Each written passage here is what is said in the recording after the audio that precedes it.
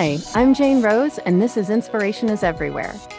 In the previous chapter with Matthew Kilgore, we saw how important appreciation is for all of us. In our last segment, Matthew shares with us the ways that he has learned to advocate for himself and how we can learn from that to do the same. In our last segment, Matthew shares with us the ways that he has learned to advocate for himself and how we can learn from that to do the same, and end with a decon takeaway of inspiration in 2 minutes or less. Well, I feel like you were really kind of addressing this next question that we have for you in some of your experiences and sharing some of your experiences as a customer. So just wanted to, and I actually really enjoy that you framed it in a way of, not that the audience doesn't notice it, but that they're applauding, and they're applauding for everything in there. It's like, and maybe it can feel like it's directed at the person who's wearing that amazing busload of tulle in front of them, but it's not, it really is applause for the whole. But there is sort of that element that you're also tapping into when you're the person who's doing that it doesn't necessarily always feel like there's understanding or notice that's happening. So I wonder if there's some guidance that you could share with us and for everyone who's listening on how to navigate that lack of understanding that you could encounter, and really sort of own that, and then ultimately shine and embrace those moments that are like the ones you just described. Yeah, I think the biggest thing I've learned, and this has come about through this first season of the show. I see my boss Lee getting lots of recognition for styling Drew's wardrobe, which is a huge part of the equation.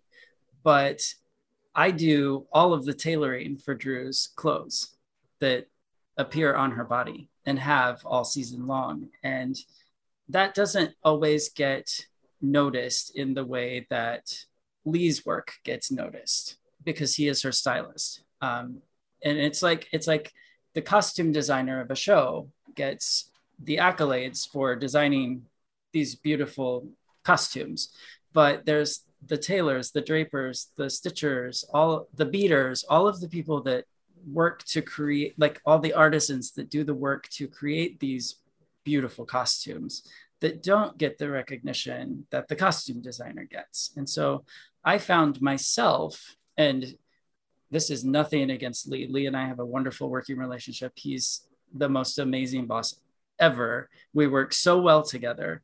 But I found myself noticing that my name wasn't being put on a lot of the work that was happening. So what I realized was you have to kind of advocate for yourself and for the work that you do. And so I really started posting a lot more of the work that I'm doing in the process of the work that I'm doing on my social media, and tagging the Drew Barrymore Show and tagging Drew Barrymore. And, I made a hashtag for myself. So there have been a lot of people that have started regularly following the work that I'm doing on her clothes. And I've noticed that there is an interest that people have in the process of how the clothes get made, what goes into creating her looks. And so through the use of social media, I have kind of opened the door a little bit on our wardrobe room, where the viewers can see what she's wearing at home, but then it's not that hard to find my Instagram feed to see what I'm working on in the studio that day. And so through all of that, I found that because I was feeling like, there's obviously ego involved in everything artistic that you do. And I consider the work I do on her clothes to be rather artistic at times, because I'm not just hemming pants. I'm not just taking in the waists of things. There are times that I am completely taking dresses apart and changing where the waist lays on these dresses and putting them back together in a fashion where you would never know that it was taken apart to begin with. And there is an art to that. There's skill to that, but it doesn't go noticed because it shouldn't go noticed. Like if she walked out in a dress that like fell apart where I took it apart, I'd be fired from my job. Like, so the reason it doesn't look like anything's done to it is because it shouldn't look like anything's been done to it. And so just coming from the background that I had, it was the ego sometimes gets in the way, and you feel like, well, I'm doing all this work and I'm not getting any recognition. I just realized that in moments like that, sometimes you just have to create an outlet to showcase your work. And I think that's kind of what I tried to do in that moment. As someone who works in sound editorial, I can definitely relate to that. Right. If you notice my work, it's probably because it did a bad job. Exactly.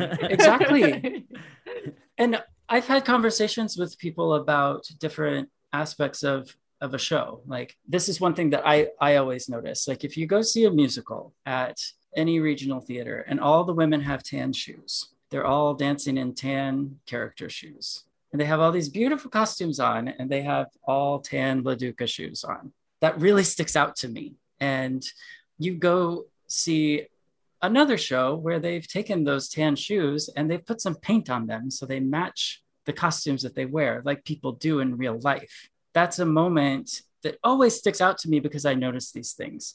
And I feel like little tiny things like that, the audience doesn't always pick up on, but the audience always realizes when something is really good. And even if they can't put their finger on it, there are little details that stick out throughout a show. And that's one thing that always sticks out to me.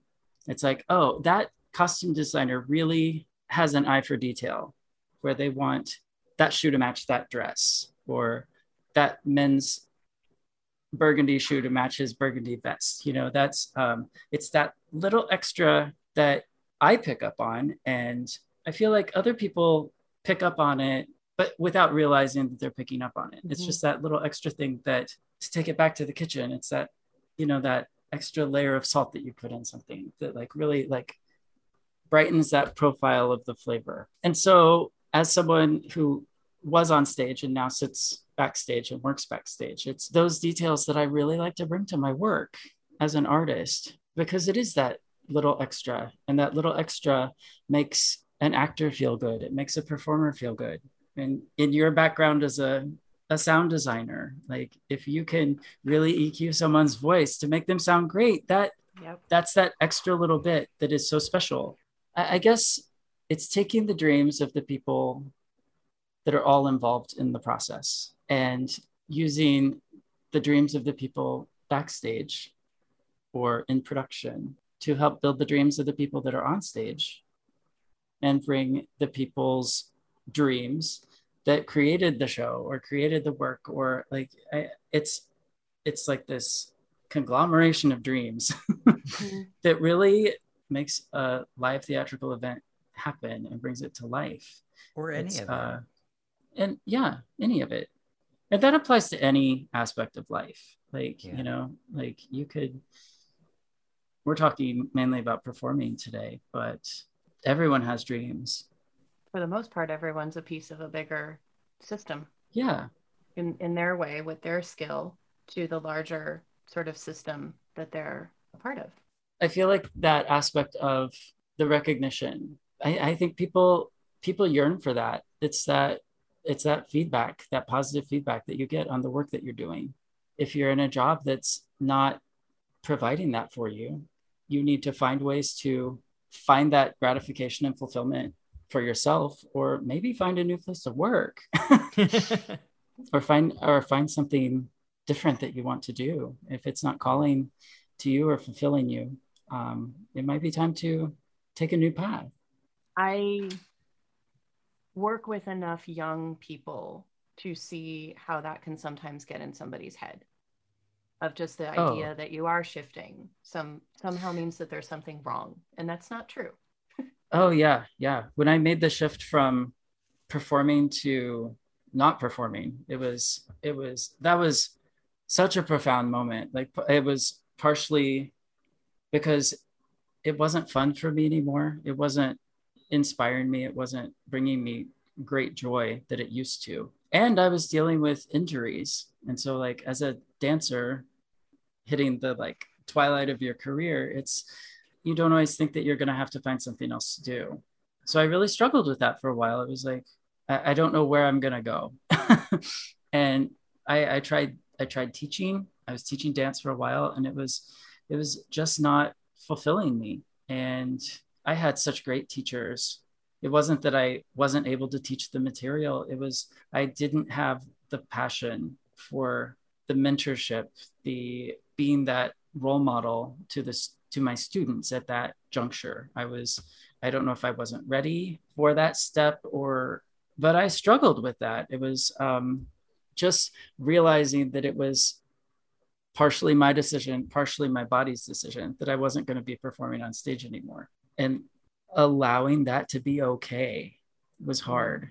When you've been pursuing one dream for so long, and then it's like that dream is coming to an end, you can't help but feel like, did I fail? Like, was it me? Like, I really had to take hold of that and embrace that and say, no, this is my decision. I didn't want to be forced out of my performance career by an injury that was a career ending. I wanted to say, you know what, this is going to be my last show. I am making this turn now, and take control of that story, take control of the dream, and like the navigating the end of it for myself to make it not feel like I failed, or because I don't feel that I did. I had a wonderful, wonderful career. But, you know, when a career comes to an end, especially in the performing arts, you can't help but feel like, oh, I wasn't tough enough to stick it out. I wasn't, all of those things come into your head, and they came into mine.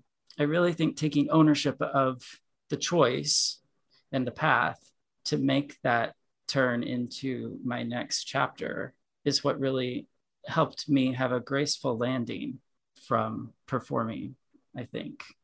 I mean, your next chapter is a pretty incredible one. It's been a very blessed, very lucky next chapter. So. Pretty fucking cool, the stuff you're working on. Yeah, it's pretty great. I pinch myself every day. I think that's some good wisdom to leave us with. Thank you so much. Yeah. Well, thank you so much for jumping on. It's been really lovely to hear just a tiny bit about all of your experiences and the different places you've sort of navigated through in your career. Yeah, thank you for having me. And seeing how your dream has shifted and changed and morphed, I think is really cool. And so many times. And it's nice to see that you give yourself permission for that too. It's really, really lovely. Thanks for having me. Yeah. It's great to be here. Decon takeaway time. I'm always inspired when we ask our guests for guidance, and now I get to share why in this Decon takeaway moment. It takes courage to step up to the figurative creative plate and say with confidence, this is what I bring to the table. It's important to have that clarity in your head. So many of us struggle with a feeling of worthiness, and it is important to be able to recognize your own worth. And believe me, you are worthy. Find those moments in your life where you can, as Matthew said, take it back to the kitchen, add some salt. Often we see the ending of a path as failure, but the truth is, it's just the start of another journey. When you pan out and take in the scope of your life, you'll see how it's all interconnected. I so love that that's where we landed with this one. And that's it for our series with Matthew Kilgore. Matthew, you are amazing, and thank you for sharing your wonderful journey with us. It brings me so much delight to get to experience these stories with our guests because, as we like to say, everyone has a story to tell, one that brings value to the world and impacts those they come in contact with. The next series will get to focus on Broadway's triple threat, Destin Owens. To get more involved with Deconstruction Arts, visit our website, www.deconstructionarts.org, to get info on upcoming events. Through our website, you can become a Decon member and join us every week for an amazing meditation and movement class. All are welcome to participate in this 1-hour Zoom-based sound bath and invigorating movement practice. Also, if you were moved or found value in today's podcast, please visit our website to make a tax-deductible donation to support the continuation of this always ad-free podcast and other projects. And of course, remember that inspiration truly is everywhere. Seize a moment at some point today when you can step into the calm of your mind, take a deep, conscious breath, look around, and be inspired.